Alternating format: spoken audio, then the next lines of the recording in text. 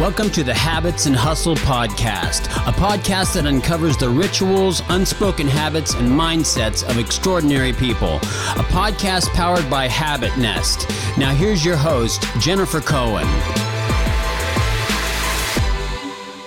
So I hope I'm not embarrassing you, but I remember being like a preteen almost, like maybe 12 or 13 when I first saw you on Oprah.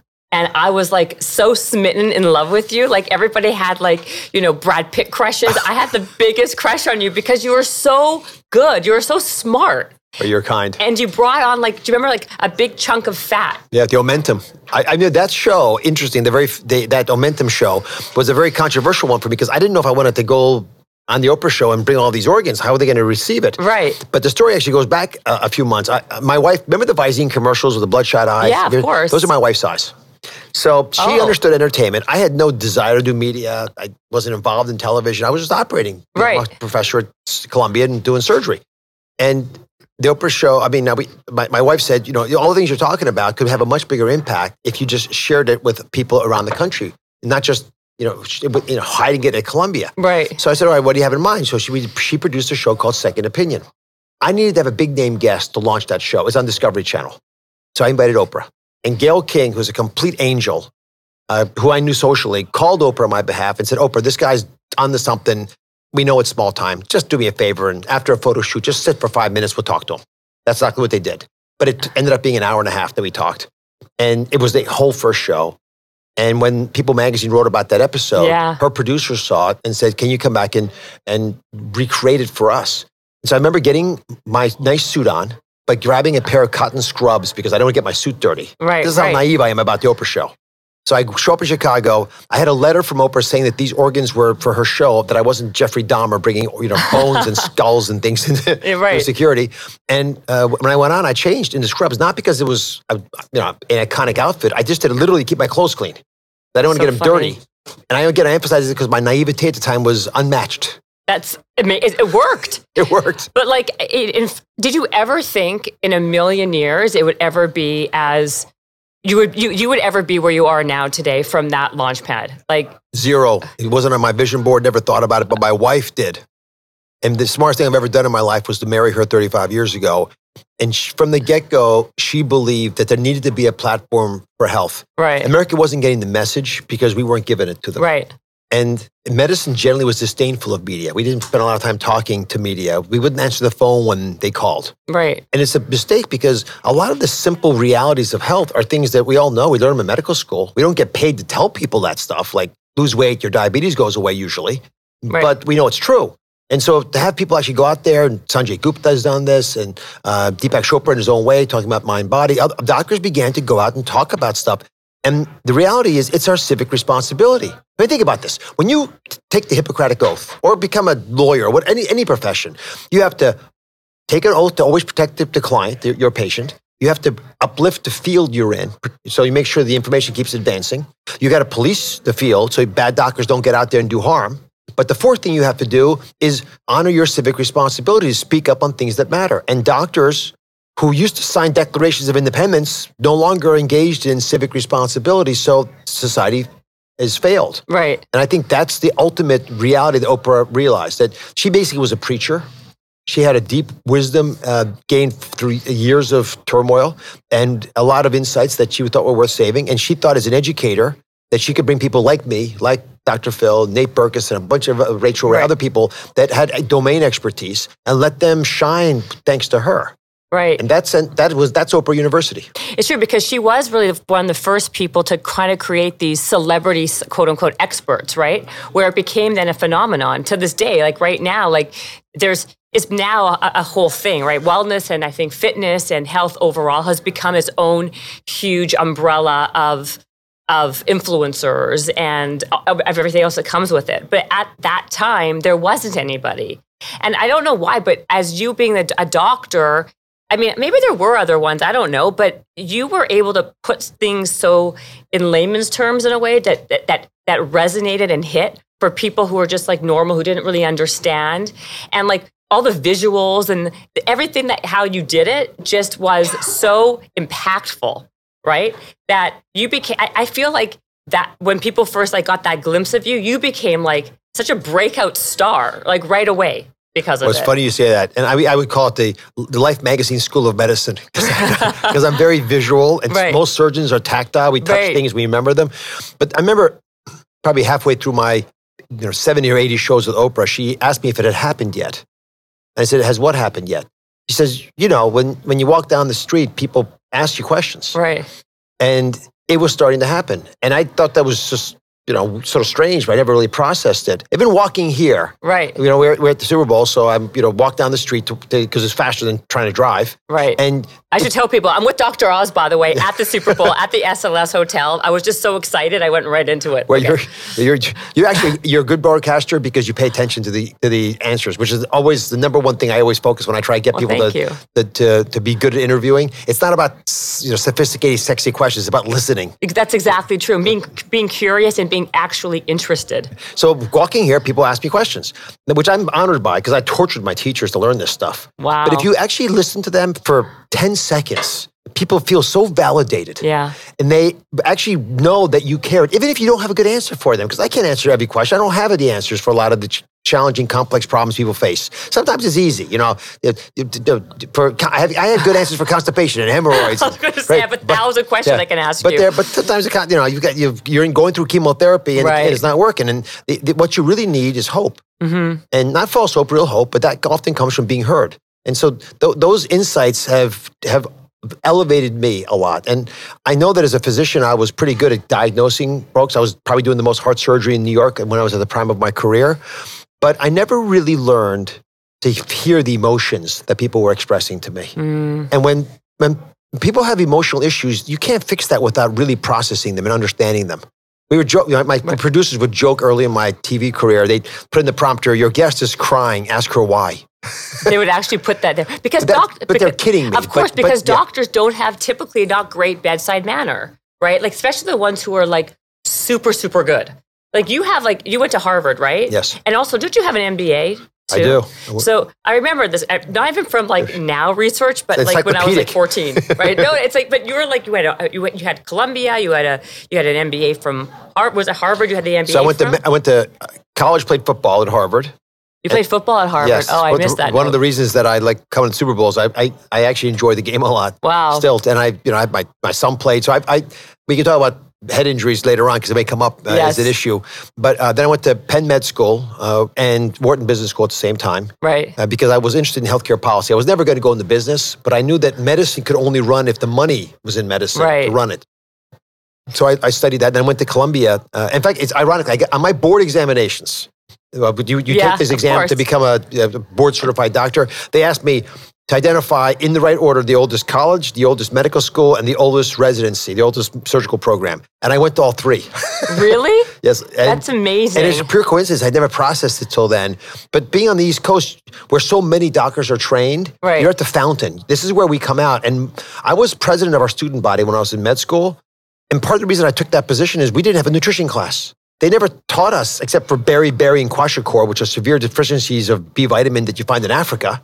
Wow. They're actually nutritional deficiencies right here in America, like magnesium and vitamin D, ailments that actually are problematic for people. Right. Again, no one was telling it, the audience. And America, I think, and this is a credit to the country, we have gotten pretty smart over the last decade. Because of you. Well, it's not just, I wish it was. It was, a lot of it was. But I think I was part of the puzzle. The movement. But most of it was, I believe, a wonderful constellation of first, people feeling confident. They don't have to listen to everything the doctor says. Right. Because we don't know all the answers. And the word doctor comes from the Latin teacher. And if we're teaching you, then you need to be a good student.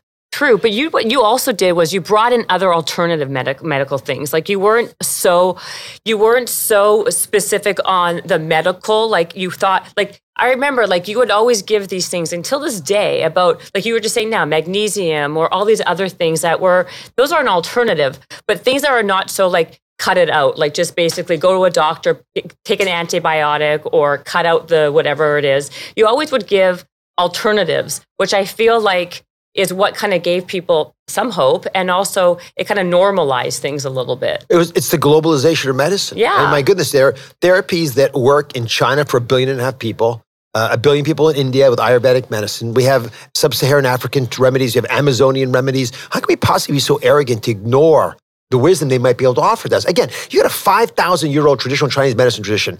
I mean, it would have died off if there wasn't some benefit, right? And the common ailments are the same common ailments everyone else has. I can't sleep. I have too much anxiety. I'm depressed. I've got menstrual pains. I mean, I've got headaches. I mean, these are problems we don't have good solutions to in America. That's right. And so without whacking you with drugs and surgery all the time, healing with steel is how we say it. Healing with steel, yes. I mean, there are other ways of doing it. And the problem with some in medicine is that we work so hard to become doctors that it becomes a religion for us. And we sort of shut down to other ideas.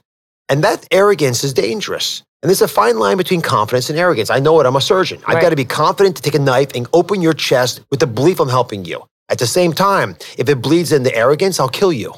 With thinking I can do things that really aren't rational. And the same goes for my openness to alternative approaches. In fact, traditional medicine, the historical ways we healed ourselves, has always offered us huge insights. So many of our treatments today come from these ideas, but many have fallen to the wayside because we trust science to answer all our questions. I say take science, apply it to these therapies. In the meantime, let people vote with their own feelings. If it works for you, then tell me about it, so I'll share the wisdom. Do you believe then, like, your own? Like, do you do like acupuncture, like stuff like that? Do you believe when do people use alternatives like an acupuncture, Chinese medicine, herbs, or whatever they have, or this muscle testing or whatever? So I've traveled the world. My show is in over 100 countries. So I get to travel to a lot of these markets. So you go to China, for example, which I first went to in 1992 with my dad. My father-in-law was operating there. And I would go to the clinics. Your father-in-law, you said? My wife's father. Oh, he's also a surgeon? Yeah, he's a very famous heart surgeon. In fact, I was so bummed about this. I was playing Trivial Pursuit with him, and I lost because he was the answer. No way. How many people lose to their relative who's the answer of a Trivial Pursuit question? The question was, Rolling Stone magazine dubbed this famous heart surgeon Rock Doc for being the first to play rock music in the OR. That was the question. Jerry Lamole was the answer. No way. Yes, I got it wrong. Anyway, so but when we go in there, if you have a gunshot to the chest, please get a scalpel and fix me. With a suture. But if you're complaining about rheumatism, I mean, why not try moxibustion or acupuncture or reflexology or some of these ideas, some new, some old? You're not going to lose a lot of ground. Be rational about it. I don't want to give kids with cancer who are easily treatable with chemotherapy a wasteful treatment. Months of time or weeks of time. I don't want that. I want you to do the best always. But sometimes the best is given a little bit of a wink to some of these alternative approaches. So personally, yes, I've used acupuncture and moxibustion to success. What's moxibustion? What is that? Moxibustion is they light a fire on a cup, and then they put the cup on your body, or these candles heat you up. And they can actually, that's cupping. The candles are held close to your skin and heat your skin, and they basically massage your skin with the heat of the candle. And that's not cupping? That's a different thing? They're cousins. They both work in similar fashions. They often do one and then the other right after it. Oh. But Michael Phelps used cupping in the Olympics. Right, years ago. Right. I've tried cupping too. So, and I remember, for most of classic, I strained a muscle riding, on a long plane ride. Why not? Of course I can take ibuprofen, I can take narcotics, but before that, this is not going to do anything to me at it's not harmful, basically. Exactly. Yeah. And I think a lot of the herbal treatments that are used in other parts of the world have slowly been pulled into Western culture. Right. The aspirin, for example, is an old treatment from the bark of trees. A lot of our chemotherapy comes from periwinkle, which is a poisonous flower that you find in the Amazonian basin. So these things actually have enough treatment that we use some of them. Marijuana, probably the oldest medicine we know besides honey. Right. Medical marijuana is hugely effective, I believe. We haven't proven it to the comfort level of a lot of docs, but as someone who's never gotten high, I can tell you the number of people. I ran into Montel Williams walking over here. That man, God bless him, Marine, couldn't walk when I first met him. I actually went down to interview him for the Oprah show when I was still with Oprah. And today he was walking on the street with no problems. He takes a dose of medical marijuana, doesn't get high, every single day, several times to keep him going. And he says he can live his life again. Why wouldn't I want that for him? Wow. The hypocrisy that we would block a potentially safe and effective treatment like marijuana because we're too scared to treat it. Right. Because of historical biases about it is shameful, and we should get past it. Now, is it placebo? But do you think a lot of it is also, though, or placebo or nocebo. Have you heard of nocebo? Of course, you think it's going to do harm and it does. Right, exactly. Or the opposite, right? Yeah, placebos, 1/3 of all positive outcomes are placebo. Right. Which is not bad. It means the mind has remarkable power to address some of your ailments, which you should treat. If you're hungry on a diet, the hunger lasts 10 minutes. Usually. It does? Yes. So initial hunger, eventually it gets louder and louder. You have to answer it. But that first little pang that you feel when you get up in the morning, that's why we're fighting with Mark Wahlberg. I was going to say that whole fight online with Mark Wahlberg is actually hilarious. I saw how you challenged him to like a push-up competition even and like a whole thing. First of all, because he's old school. He starts at like 2 o'clock in the morning. That's right. Right. Works out eats every 2 or 3 hours. Works out for like 5 hours combined a day.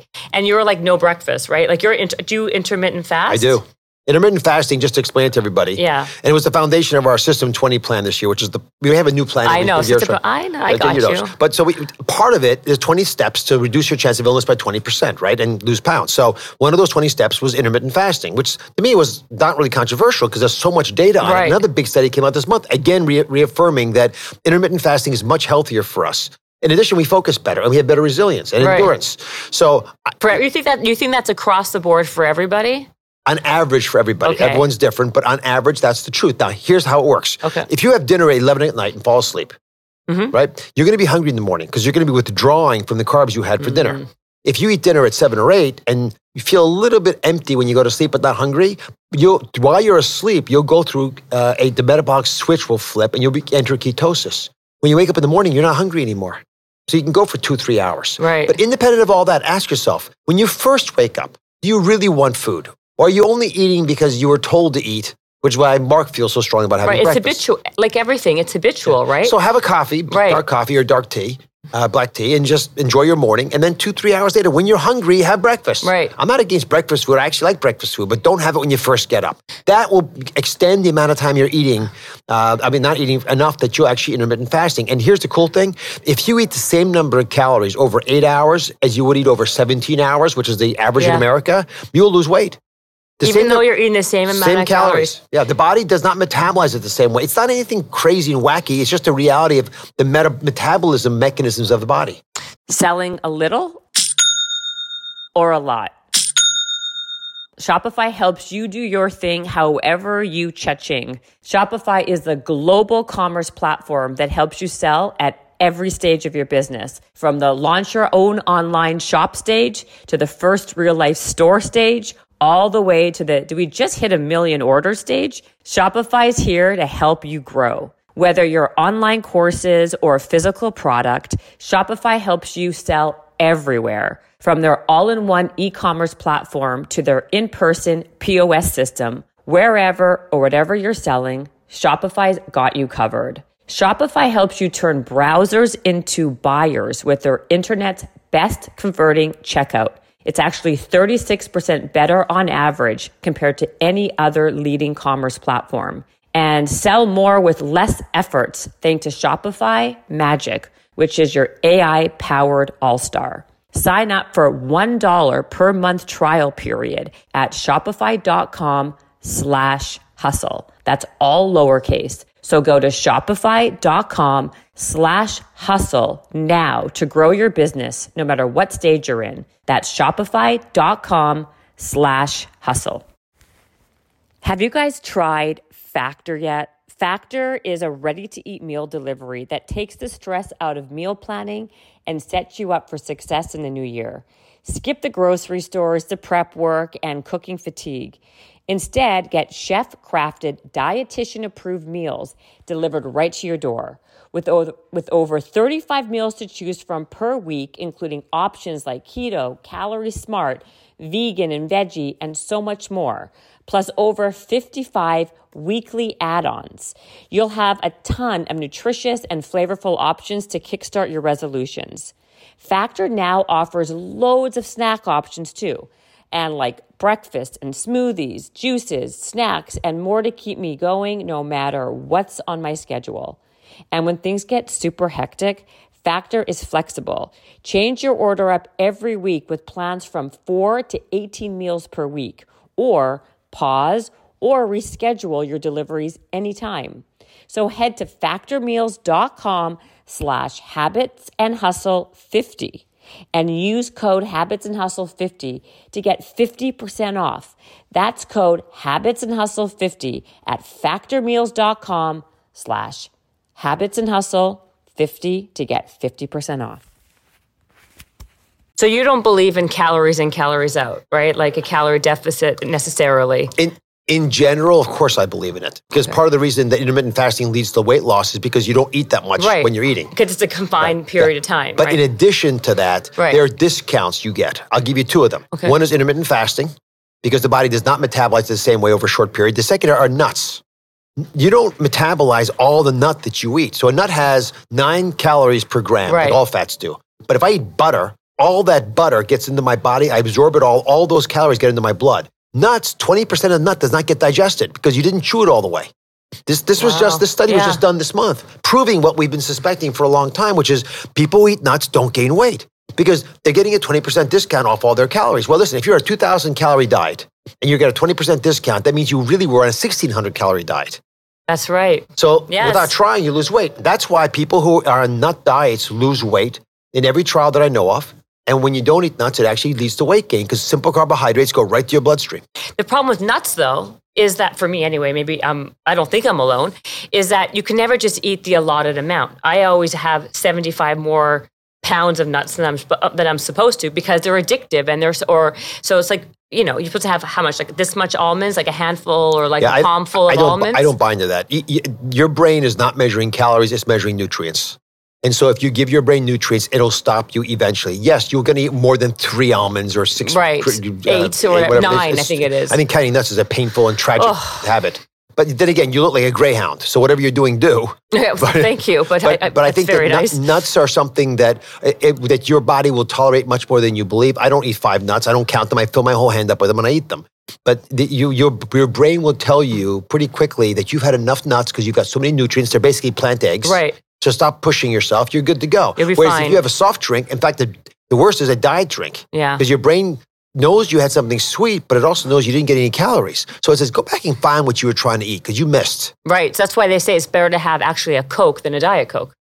Right? I mean, I'd have neither. Or personally. neither. I think sparkling water is one of the most overlooked options we have in America. Yeah, you can add like you can squeeze a lemon in there or an orange or whatever it is. Right? And for alcohol beverages, I don't know what your favorite is, but things like tequila are wonderful hacks because it's sort of sweet anyway because it comes from agave and it's 66 calories an ounce, and you don't need to put a mixer in there. Just little lime, ice, and off you go. And that's why people who are in the fitness world or people who are very conscientious about their calories will always go to a tequila. Yeah, I've noticed it. I over and over again. And the women in my life, that's what they drink. Plus, you don't get hangovers with tequila. Right, you don't get a hangover. Because it's clear alcohol. Exactly. So then how do people start, because intermittent fasting, it's been it's one of those trends right now that is obviously not just a trend, but something that you think obviously works well. How do people get out of that mindset that they need to have breakfast and just try it, right? Because I think, like you said, everything is habitual. So how do you break that habit and to start that new one? You can't get rid of a bad habit. You have to replace it. Right. Okay. So I tell people, get up in the morning, do what they've done in India for thousands of years. A little bit of water with some lemon juice or some citrus fruit in there. Just a juice. You don't want a lot of calories. And just check it out. First of all, if you have to have coffee within an hour or two, you're addicted. Right. That's me. I have the water, then I also have the coffee. That's fine. But you just, every once in a while, every week or two, so you just don't go workouts first. Don't have coffee, just to make sure you're not addicted. Okay. And then after 2 hours, do what you want. Just start there. Just a 2-hour delay after you wake up until you have your, whatever you're going to do. A lot of people, like my friends in the Today Show, where I do a lot of medical advising. You're there. You're basically there every single day. Savannah was kidding me about this, but they're wonderful people. I mean, what great energy on that show.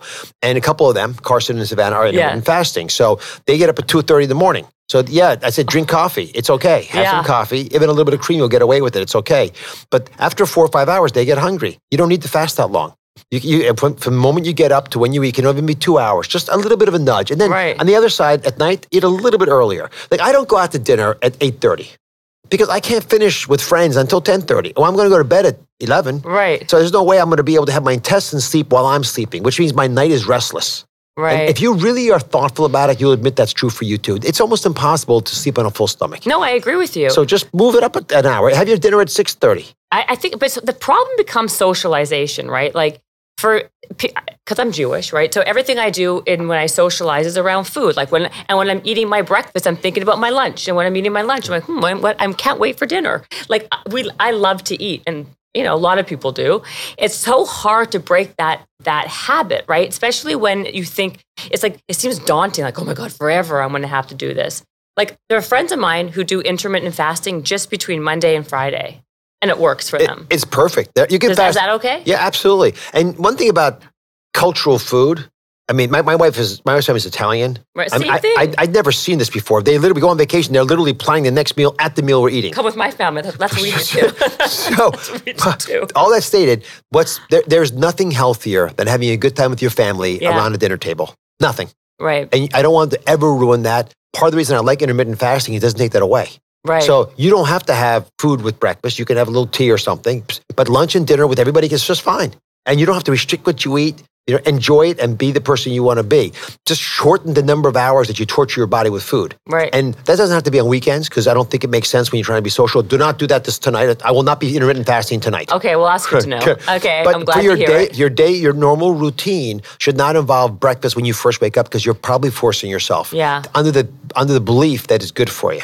And exactly. That's where Mark Wahlberg and I disagree. And I'm not alone, and I'm sure he's not alone. But I bet long-term science, the weight of science will land on my side. Well, the truth of the matter is, most people are not Mark Wahlberg, right? Most people don't have that discipline that he does, where they're working out at 3:00 in the morning for 2 hours, then having an entire chicken, because he eats an entire chicken, right. Then works out again for another couple hours. Like most people can barely even get 30 minutes in, never mind 5 hours, right? So they shouldn't be comparing themselves to that. That's an extreme also. Well, for the mere mortals. Right, for the mere mortals. And I actually learned intermittent fasting from Hugh Jackman. Oh, really? Yeah, because Hugh would have to gain and lose weight to play Wolverine. Well, yeah. His natural playing weight is not what he is in the movie on. So he'd have to gain weight, then lose it again. And he would use intermittent fasting, which he learned from folks out in Hollywood who were bodybuilders, weightlifters, trainers for movie stars, because they needed to get down to very little percentage body fat. So most of us that's not where we are. Right. But it turned out intermittent fasting was the best way to be social and do it always without having a big problem. Right. And that's why I started doing it myself. And then I began to realize I sleep much better when I'm intermittent fasting. It had nothing to do with weight loss. Right. There's other health benefits Sure, many more. I was more focused. I had more endurance. I could get through the day better. Right. And then I began thinking, okay, well, this is actually working pretty well. Let me add an extra hour on each end. It's even better. Now, I don't like going 16 hours without eating. I'm uncomfortable. Right. But I can go 13, 14 hours and never even notice that it happened. Right. And I think that's where most Americans will settle out. But this is one of those things where it's worth the try. Right. You'll be surprised how easy it is. I think listen, if all these things, all the different diet trends, I find that to be the easiest. Like the ketogenic one, I don't know what you feel about that one exactly. I find that one's very difficult, because to be actually in ketosis is very, very difficult. Well, I become very irritable to be around. Well, yeah. And my wife even more so. So I don't like being in a bad mood. And the world turns a little bit gray when I'm ketotic. Yeah. So again, I can see why it's really valuable for some people, and it is incredibly impactful if you've got a chronic illness that you want to treat. I just think intermittent fasting gets you there in a much easier way. I like seeing the world in Technicolor. Yes, no, me too. I agree. Yeah. More from our guests, but first a few words from our sponsors. So it's probably been about 4 months or so that I've been literally obsessed with the game Best Fiends, guys. It is so fun. I know I've said this before, but really, it is really fun. I play against my friends, my husband, and I gotta say, I'm getting pretty good at it. It's a great way to engage your brain. They're constantly changing it, so you don't get bored. I know a lot of times when I'm playing these games on my phone, they get bored because you know it's going to happen. They are always changing it, and there's so many levels. So basically, it takes forever to compete. So you're constantly competing against yourself. It's really fun, and you don't need the internet. I was actually on a plane and playing the game, and the guy beside me was playing too. I mean, how funny is that, right? So to engage your brain with fun puzzles and collect tons of cute little characters, trust me, with over 100 million downloads, this 5-star rated mobile puzzle game is a must play. Download Best Fiends free on the Apple App Store or Google Play. That's friends without the R. Best Fiends. And now to our next sponsor. So anybody who knows me knows that I love to wear my gym clothes as much as possible. But of course, there are those times when I have to look like an adult and wear nice work clothes. And that's why I'm happy to tell you I found LaFleur. I went on LaFleur's website and found some really nice clothes that are not just functional, but they're nice and comfortable. I got this black blazer that I can wear up and I can dress it down, and these pants that had an adjustable hem. So if I'm wearing my running shoes 1 minute and I have to quickly change it to heels, I can wear the same pants. It's awesome. And I can machine wash the clothes, which is really helpful when you have 2 small kids who like come up to you with their grubby hands. And they also have free shipping and returns. So what's better than that? For a very short time, you can get 15% off your first purchase by going to mmlafleur.com/hustle and use that promo code HUSTLE. So for 15% off your first order, visit mmlafleur, that's mmlafleur.com/hustle and use that code HUSTLE for that 15% off your first purchase. Tell us more about your System 20, which is like, what, 20%? You can decrease your chronic illnesses by 20%. In 2020. You lose 20 pounds if you need to. Okay. The 20 steps involve turning off electronics an hour before bedtime. Mm-hmm. And I say that in part because there's no good news after 10 o'clock at night. Absolutely. The only thing you're going to read about is going to bother you and irritate you and frustrate you, whether it's a text or some breaking news. And it keeps your brain like active.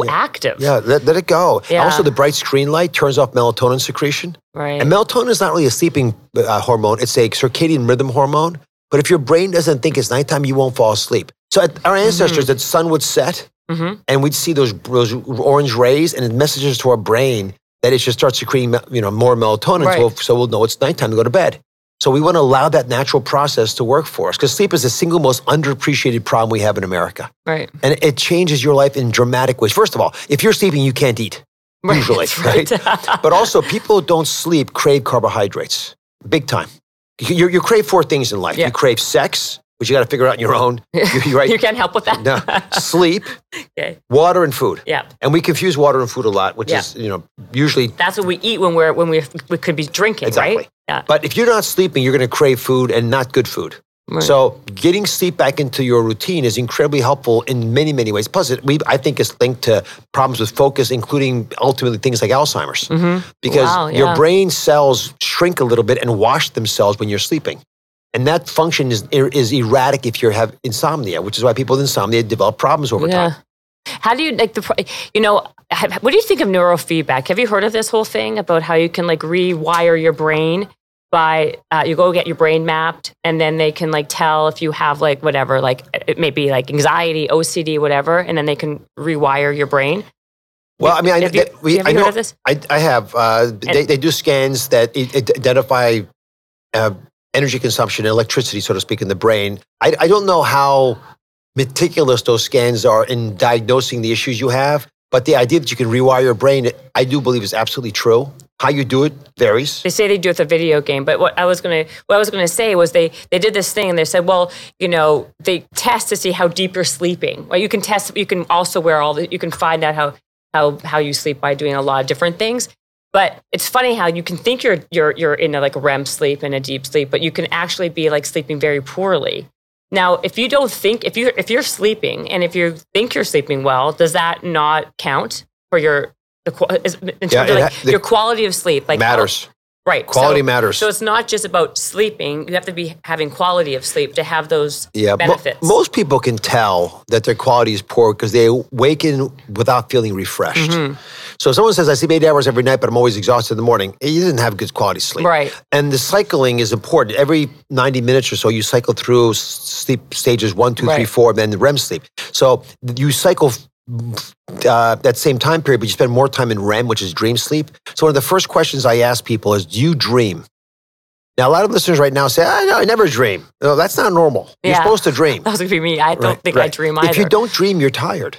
And you're not spending enough time in REM sleep. Yeah. And so and that's a pretty common problem for a lot of folks. And sometimes the reason you're not sleeping well is because you awaken after onset of sleep, which is pretty common. That's often from anxiety or noises. Your pet's in your bedroom. The kid's making noise. It's too hot. There's a lot of reasons you're not sleeping well. Sleep hygiene addresses probably half the problems. Imagine this. Your biggest unsettled, unrecognized health problem could be removed with if half the time, just by taking better care of the environment you're sleeping in. The mattress matters. But sleeping pills, which are not designed for long-term use, give you a valuable crutch when you need them, but it's not normal sleep structure. Right. And so it's not good to use those for months and months on end, which is what many people get stuck doing. How do you sleep? Because you work, what time do you wake up in the morning? I get up at 6. I go to bed 10:30, 11. I'm a pretty good sleeper. On the weekends, I don't set an alarm. And I'll sleep a half hour longer than usual. I try to wake up the same time if I can every day. I work out first thing when I get up, when I have time. What kind of workouts do you do? So I don't do what Mark Wahlberg does, but I used no, really? I get on an elliptical. I used to get on a treadmill, but my knees are it's easier for me to exercise every day if I get on an elliptical. Right. And then I always break for 10% of the time and do some pretty strenuous weight work. So I'll do pull-ups, sit-ups, push-ups, curls, just weight work, and for a minute or two. So I spend probably 15-20% of my time doing doing muscle work and 80% cardiovascular. So then how long would you, time-wise, how much An hour. cardio? Oh, altogether an hour? Altogether an hour with, let's say, 45 minutes of cardio and 15 minutes of weightlifting. So you do the elliptical and you do weights, basically, or strength training. Yes, and then whenever I can, I try to beat somebody. Right. I'd rather play sports because I do get, like everybody else, I'd rather be out there playing with something. And by the way, I watch videos of things I need to watch while I'm exercising. Oh, right. So listen to podcasts or whatever. There's the podcasts, yes. Podcasts are actually very popular in our household for obvious reasons. Yes, obvious reasons. And I love them, and it gives you a huge variety. But I listen or watch or do something. Right. And then on the weekends, I'll try to play basketball or tennis or something where I can watch someone and try to figure out what's their weaknesses and go after them. And go after them, like a Mark Wahlberg. For example. Right? Just saying. Just saying, of course, just saying. Did you know Americans spend an average of 90% of their time indoors and take about 20,000 breaths a day? I didn't.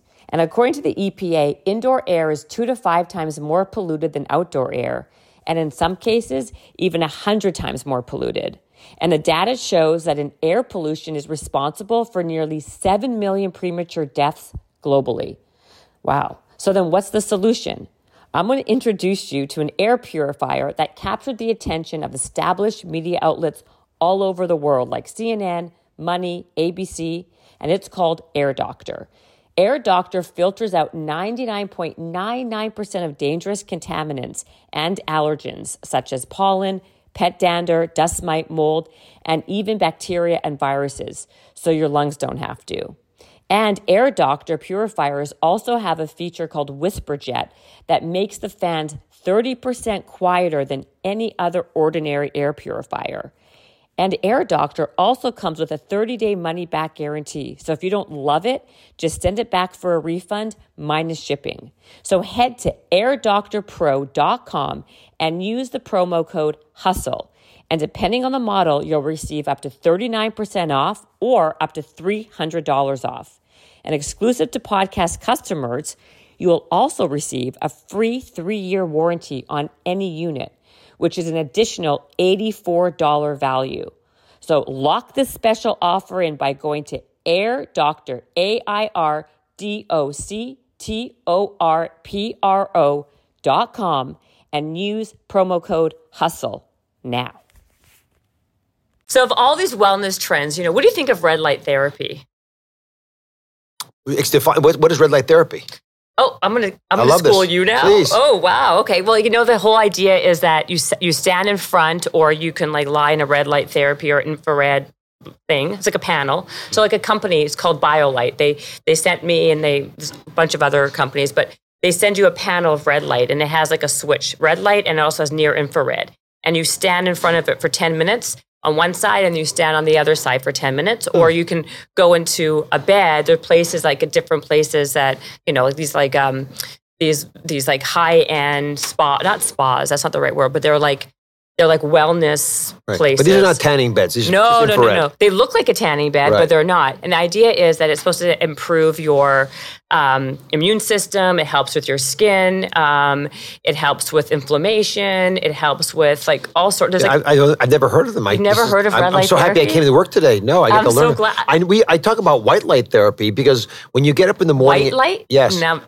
Well, that white light Like therapy. sunlight, you mean? Well, it's mimics sunlight. If you live in a part of the country which doesn't have a lot of light, if you draw a line between Los Angeles and Atlanta, if you live north of that line, you don't get enough light in the wintertime. Right. So, I'm from Canada. Trust me. So when you get up in the morning, you want to actually see white light because it sets your circadian rhythm. Right. You don't have to stare in the light. You just have it in the room around you. And then I actually, in the evening, I have LED lights that are sort of red. So you don't see bright white light at night because that would turn off your melatonin secretion. Wow. Light is very toxic and very powerful. But I've never heard of red light therapy. It's intriguing. You have never? No. I'm so surprised to hear this. This is great. I learned something. Oh, I'm so glad. Okay, I'll get you set up with something so you can try it. Well, since you mentioned Canada, if I can bring this up, I adore traveling there. We spent so many vacations there, and I trained in Toronto for a while with Tyrone David, who's a very famous, internationally famous heart surgeon, just a magician. Really? And I loved it. And I'm going up next month. I go all the time to Canada. I visit with some of your TV folks. Bell Media is our host there. Oh, right. So you do like global CTV. CTV, Marilyn Dennis show. I've done that so many times. She's That's the hilarious. best. Yeah. Do you want to hear something really funny? Marilyn's been on my show. She has? Yes. When? I dragged her down here this past year. She's a real angel. She's great, though. Yeah. She's been doing that show for like 30 years. Like, she's good at it. She's really good at it. Like I haven't even thought of that name for so many years. It's amazing that she's still even like kicking around over there. So you're a big Canadian fan. That's good to know. Actually, I know who I really like. Bill Shatner, William Shatner. Oh, of course. Very proud Canadian. He's a very proud Canadian. So he got a part. You'll enjoy this. Yeah. So he's grown up in Canada and he wants to be in theater. So he gets a role at the local playhouse. Yeah. And so he comes home to his mom. He says, Mom, I got a role. He's a teenager. This is Captain Kirk, right? Yeah, of course. So, Captain Kirk, everyone knows that. Comes back and his mom says, oh, good, what's the role? And he says, I'm playing the Jewish husband. And she goes, it's a non-speaking role. I do appreciate that. It's so perfect. And Bill Shatner's Jewish. So I didn't even know he was Jewish. Yeah. Well, I have another Jewish joke, and I can say it because I'm Jewish. Have you heard this one when the waiter comes up to the family sitting for dinner, and the waiter goes up to the family, and they say, "Is anything all right?" That's right. I've heard that. Yes, that's perfect. Isn't that perfect? Because like we always want to switch tables. It's too cold. It's too hot. It's too. It's always something. That's so funny. You actually heard that joke. Yeah. Aw, damn. So let's get back to you. So then, can you give me like a day in the life of what you do? So typical. I know you wake up at 6, you work out for an hour. I got that part. When I'm taping shows, I don't work out because the show is actually physically grinding for me. So do you know I did your show 5 years ago? You did? I did. And I was 5 months. No one told me. Well, no one knows because I never told anybody because there's no reason. I was after my book. I wrote Strong as a New Skinny. Mm-hmm. And it was like, I think my second book. And they booked me on your show. And I was about 5 months pregnant, but no one knew I was 4.5 months pregnant, but no one knew I was pregnant. And I went on and I didn't say anything. And I did like a little fitness segment with you. We did like lunges and squats. Oh my goodness, I got to pull that. And it's hilarious. And I was like my big dream come true to be on your show. And then I had my baby. And then, I stopped traveling for a bit, but I loved, that was I used to do the Today Show all the time. We got to have you back. I would love it because it was like such a highlight. I'm telling you, and not to gush again, it's like embarrassing already, but I mean, I was like so giddy to be on the show. But anyway, continue on. So I get up at 6. Usually I'm in the city before 7. I go to the hospital one day a week. You still go to the hospital I operate one day a week. Do you still have that partner, by the way, Dr. Roizen? Yes, Mike Roizen is fantastic. Yeah, he's so smart too. My goodness. You wrote those books, right? Yeah, the owner's manual. Right. Roizen's like an encyclopedia. I got rid of Wikipedia. Yeah, he's brilliant. The guy knows every answer that there is that no. So by 7 o'clock, I'm either having a scripts meeting for the show that I'm about to tape, or I go to the hospital and round. And then how about you still do that? Medicine it's a calling, and it is a beautiful field, and I would never get up. And also, I think it makes me better on the show that I have a connection with patients still. It reminds me that TV is TV, but then there's real people with real problems. Right. Exactly. So that, real problems. So then around 8:30, we finish the scripts. I go up and rehearse for an hour. And then by 9:30, I go back. The hardest thing I do all day long is at 9:30, hair and makeup. I don't know how you guys do this. It is I don't do it. I don't. Well, for the guys out there, my goodness, they're pecking at you. They're being pecked to death by ducks. Yes, exactly. They're snipping at you and clipping at you, and then they dress you up. It sends you out at 10 o'clock. You look nice though now. Who dressed you for this? My wife. Oh, she did a beautiful job. Thank you. Yeah, good job. We came down from Palm Beach. Oh, well, you look very Palm Beach-ish, actually. So anyway, I went off to the show at 10 o'clock. I come down at 11:30, 12, have a quick lunch, and I go to sleep. Take a nap. I nap every day. You do nap every day. That's a big hack. I think that is so valuable. When you're tired and you need a little coffee or food to get going, those are not good fixes. Coffee, first of all, is a cheat. It withdraws money from your energy bank. Yeah. Basically takes your energy and like a credit card would and spends it. And you know, at the end of the day, you're exhausted. So when I feel like I'm if I get tired, I'll eat because I'm exhausted. I'm just trying to keep my brain going. Just snap. It's and it amazing. Works for you? Unbelievably effective. And you fall, where do you fall asleep in your office, I guess? I have a couch in my dressing room. I just lie down and I'm out for 5-10 minutes. Everyone knows I'm going to sleep then.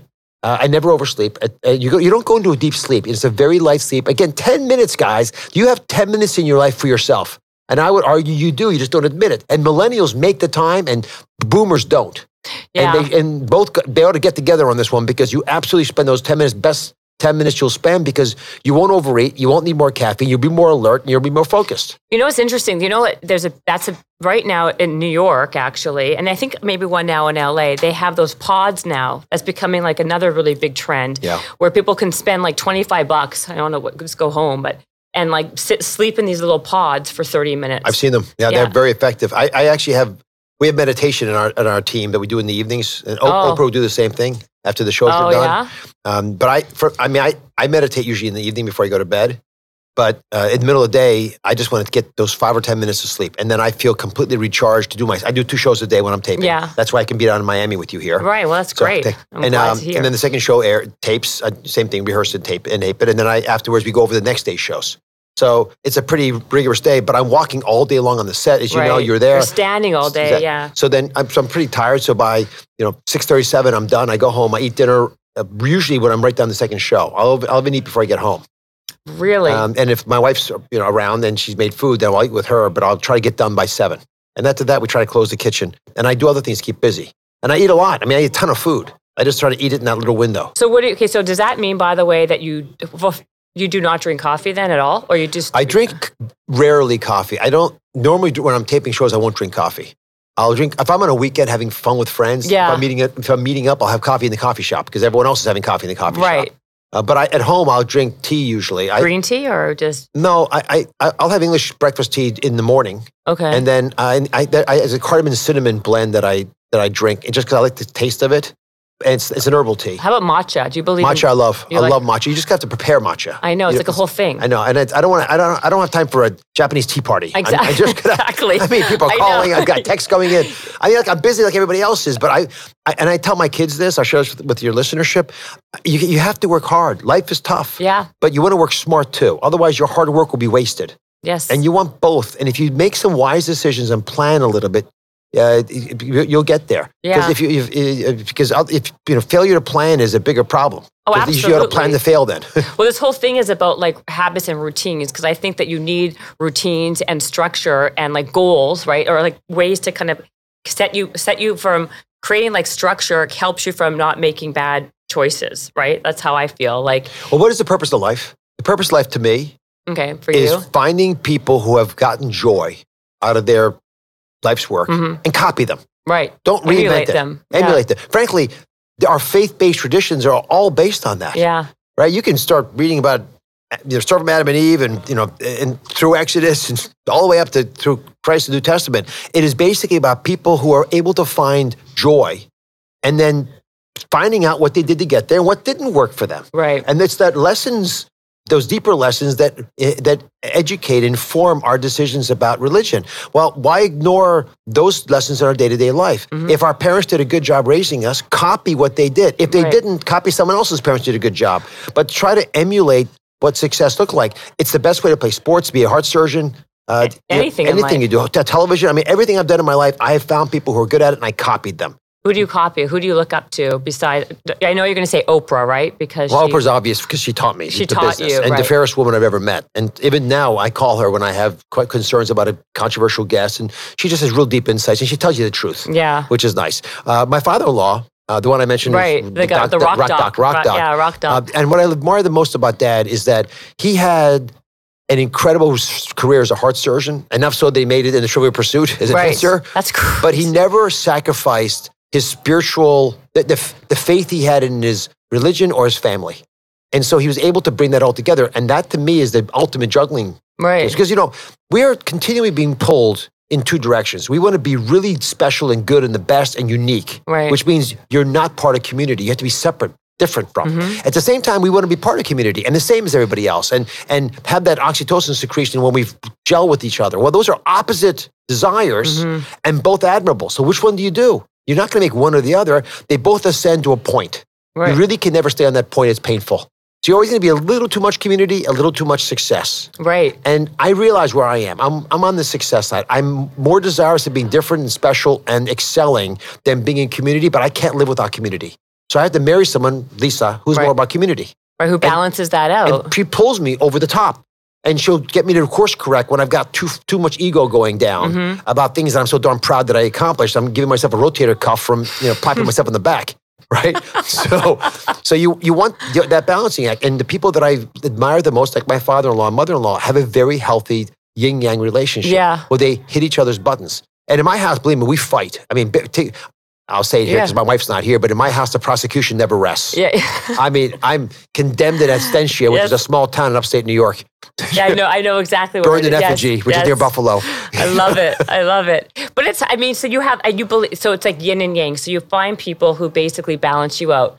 That's what I think too, because if you have too much of one, it's very, very difficult. But when you're on this like roller, not even a roller, you're on like it's momentum driven, especially in your business, right? Like a lot of it's momentum. I know, of course, not with the medical stuff, but all the TV and the TV show and all that. It's very hard to kind of like take a breath and get that balance. How are you able, besides Lisa, right? How are you able, because when you're on that, like you said yourself, when you walked over here, you got stopped probably 10 times? Yeah, the good number. It's probably about that number. Maybe even more. How do you stay centered and how do you how do you stay grounded? Because how does that not go to someone's head? Well, I'm blessed that I didn't come into notoriety until I was an adult. Okay. I mean, I was 40 years old, late 30s anyway, before anyone knew who I was. I got to just be a heart surgeon and figure out life. Just a heart surgeon. I'm saying it on purpose, not being falsely modest. Heart surgery is tough. I was very proud. It's all I wanted to do in my life. I was laser focused on that. But no one cared that I was laser focused on that. I could walk down the street and people would just be normal to me. Right. So my ego was already formed. I sort of knew who I was. And there's a threat always that you're the dopamine hit from someone saying, it's Dr. Oz, will get to your head. I've always said a couple of things. First, it's just as easy to be kind as not. Mm-hmm. And it takes 2 seconds for me to say something nice to you as a respond to an answer to a question or pay attention to your question as it is to not. So that part to me is easy. I don't struggle with that.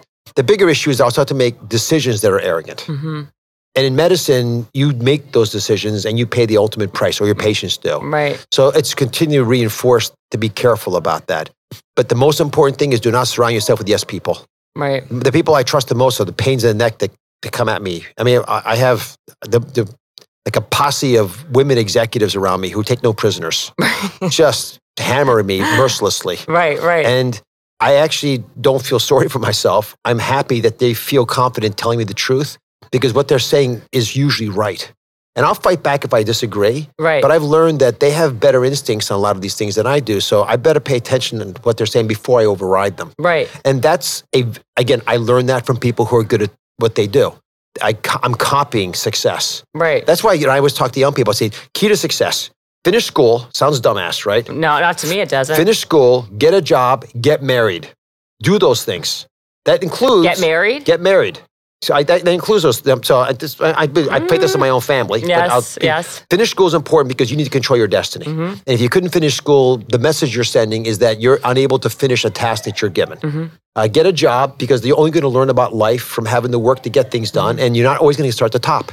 Right, exactly. Right? So you got to actually figure stuff out. And people are going to be mean to you and sullen and task you with things you're not good enough. But ultimately, if you're at the right place, you'll be elevated. And the reason I care about marriage or pair bonding, is that pair bonding. That's such a climate thing to say. It is, but I'd much rather you get married, because marriage is the only covenant you have with society that you elect to have. No one signs your birth certificate.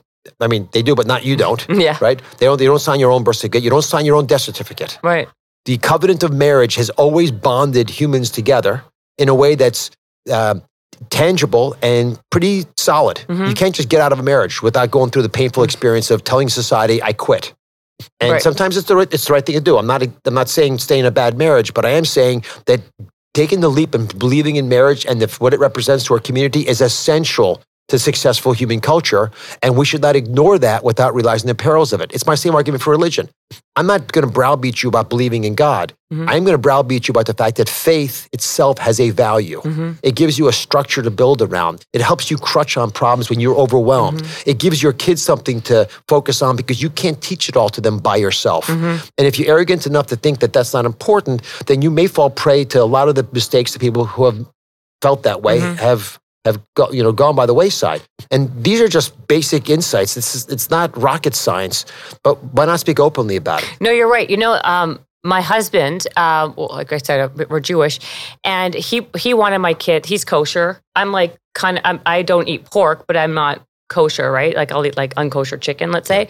But for my kids, he wants them to eat only kosher. And I would fight about them all the time. Like, why does it matter? Rather than them eat organic and whatever. Right. His whole thought process is you teach them at a young age how to have discipline on something. And that will be the through line of their life. So if they know when they're with their friends, they can't eat whatever it is because they're kosher, that's, you're teaching them that piece of information. It's not about being kosher per se. The healthiest thing about what you just told me is that your kids are going to hear you guys talking about this. That is so valuable. And I respect his desire to be kosher. I completely get why you're saying, well, that's a 2,000-year-old deal, longer, 4,000-year-old deal. Right. By the way, I went to Turkey. In Turkey, I went to... Because you're Turkish, right? I am Turkish. Yeah. I went to a place called Potbelly Hill. It's the oldest human civilization in southeastern Turkey. And it's right next to where Sarah met Abraham. Oh, really? So the birthplace of human religion is in a place that was 8,000 years older than when Sarah met Abraham. Yeah. And it reminds us that there's something special about these traditions. They didn't just, it's lots of human effort to figure this stuff out. So do I know that kosher makes a difference? No. Right, exactly. But I'm not going to throw kosher away when a lot of really smart people worked hard to figure it out. And I can defend it by saying, yeah, I don't eat pork. It's got trichinosis and infections, and this just what a coincidence. This is good for you. Yeah. But it's not about that. It's about the fact that a lot of really smart people thought hard about this, and they thought it made sense. Don't throw it away without thinking twice about it. Right, exactly. There's an insight beyond just the superficial stuff. But you did a segment actually, which is really funny because I have this conversation with people all the time. Speaking of like diet and kosher or like meat or food, about like, it was like artificial meat, right? Because vegan, because it's like, again, now it's all about the trend to like, eat more plant-friendly foods.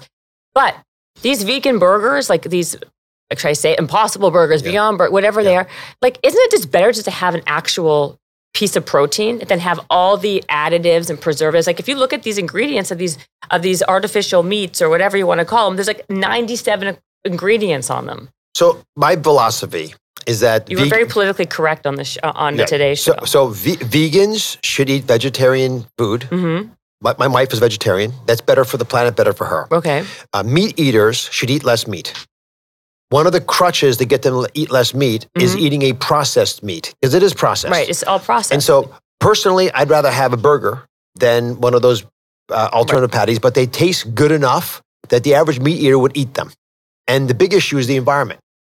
Right, so it's more for the environment than it is for health. Well, no, for health purposes, there's less cholesterol. There's no cholesterol in these. Cholesterol. And although there's saturated fat and there's salt and other things, exactly. But so I don't think it's a health dish. I think, like meat, it's something you can put into your diet once in a while. It should not be the foundation. And I'm proud of the guys at Impossible Burgers and Beyond Burgers and all these companies, because I think they're offering something that meat eaters can crutch on as they begin to eat less meat. But we as a country and as a planet, 90% of all the animals are alive we're going to eat. Right. So, we got to cut that down. Manufactured meats help us do that, but they're not a health food. What's healthy is vegetables and fruits. And speaking of that, if I don't leave soon, my wife, she's going to come down here The wife I've mentioned the way I was mentioning. She will just take me out. Oh, really? I'm big time late. You got to go. Okay. What time is it anyway? We'll just wrap. Okay, we're going to wrap this up right now. Yeah. How about that? Okay. Perfect. Okay. Well, we're done. I'll stick her on you. Okay. No. I think I'm all done. I think I've nothing. I was going to talk to you more about like wellness fads, but we can. How about this? You promise you're going to do this again with me. We'll do it again. You promise? Yeah, take care of my friend John Weiser. Okay, I promise I will. We have a mutual friend. So thank you so much, Dr. Oz. You know how to follow him. So go follow him. He's amazing. Take care. He's the best doctor in the country and in the world. I love you. Thank you so much. Take care. Habits and hustle, time to get it rolling. Stay up on the grind, don't stop, keep it going. Habits and hustle, from nothing into something. All out, hosted by Jennifer Cohen. Visionaries, tune in, you can get to know them. Be inspired, this is your moment. Excuses, we ain't having that. The Habits and Hustle podcast, powered by Habit Nest. This episode is brought to you by the Yap Media Podcast Network. I'm Hala Taha, CEO of the award-winning digital media empire, Yap Media, and host of Yap Young and Profiting Podcast, a #1 entrepreneurship and self-improvement podcast where you can listen, learn, and profit. On Young and Profiting Podcast, I interview the brightest minds in the world, and I turn their wisdom into actionable advice that you can use in your daily life. Each week, we dive into a new topic like the art of side hustles, how to level up your influence and persuasion, and goal setting. I interview A-list guests on Young and Profiting. I've got the best guests, like the world's #1 negotiation expert, Chris Voss, Shark Damon John, serial entrepreneurs Alex and Layla Hermosi, and even movie stars like Matthew McConaughey. There's absolutely no fluff on my podcast, and that's on purpose. Every episode is jam-packed with advice that's going to push your life forward. I do my research, I get straight to the point, and I take things really seriously, which is why I'm known as the podcast princess and how I became one of the top podcasters in the world in less than 5 years. Young and Profiting Podcast is for all ages. Don't let the name fool you. It's an advanced show. As long as you want to learn and level up, you will be forever young. So join podcast royalty and subscribe to Young and Profiting Podcast, or YAP, like it's often called by my YAP fam, on Apple, Spotify, CastBox, or wherever you listen to your podcasts.